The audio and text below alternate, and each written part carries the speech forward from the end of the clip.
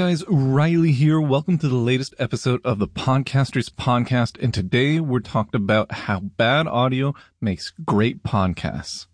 Now, this is somewhat of a culmination of a lot of tiny lessons we learned from the last 9 episodes of the podcast, but today we're going to dive right into it. Bad audio is the best thing to happen to your podcast, and you should embrace it wholeheartedly.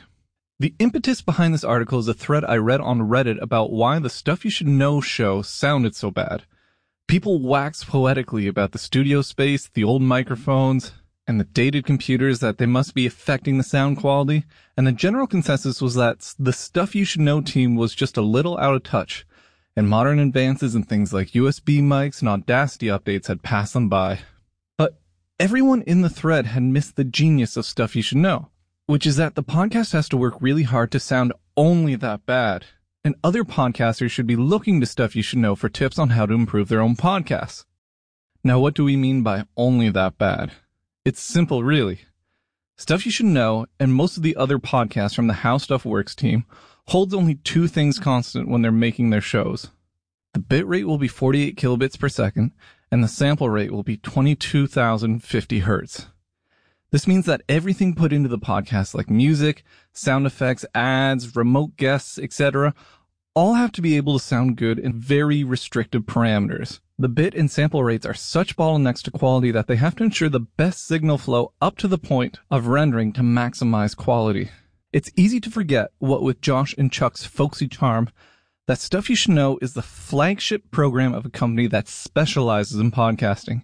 It seems highly suspect that they would let anything get in the way of delivering the best podcast possible, especially outdated equipment, as the wisdom of the crowd decided on Reddit. So when they render their podcasts out at such a low bitrate, we can assume that it's not a mistake, but an optimization they've made to facilitate easier downloading. This is a podcast, after all, wherein an increase of listenership by even 1% would need tens of thousands of new downloads every week.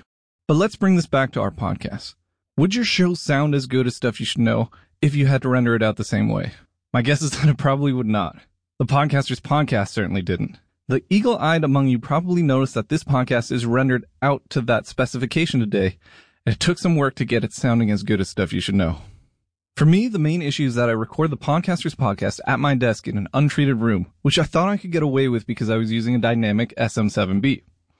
Because the mic picks up so little around it, I thought the listener wouldn't notice. However, once I rendered out an episode at the Stuff You Should Know specifications, I immediately noticed that the reflections of my voice off the walls were too detrimental to the quality of the audio. So I popped into my vocal booth to record this episode, and the difference was immediately apparent. So until I can make up some acoustic paneling for the room, basically just framing some rock wool insulation, I'm sure we'll get to that someday on this podcast, I'll be recording the Podcasters Podcast in the booth, simply because it makes for a better podcast. It'll probably make me a better podcaster. And now it's your turn. Could your podcast make the transition to Stuff You Should Know standards unscathed, or is there room for improvement? We here at Podigy have made all sorts of resources available to up your podcasting game, and now might be time to start taking advantage of them. So if you want to try this experiment, some things you should look out for. Echoes. You gotta get to smaller, softer rooms. Crosstalk. Cut out the guest's track when they aren't talking. Denoising. We've gone over this before, but you'll have to find the right balance between too much and too little. Overcompression. Don't compress on the way in unless you're absolutely sure you nailed the settings. De-essing. Absolutely essential. Go revisit the de-essing episode. It is worth it. Too much emphasis on the high end. This will make your audio sound so brittle at low bit rates. Just like how we said that recording in mono ensures the best accessibility to your podcast, making sure your show's listenable at the Stuff You Should Know parameters is going to mean that you've optimized your signal flow and can comfortably lower your bitrate to make it more accessible to listeners around the globe. That's it for now. It should be enough for now. You got some work to do. Try out, see if you can get your podcast sounding as good as Stuff You Should Know.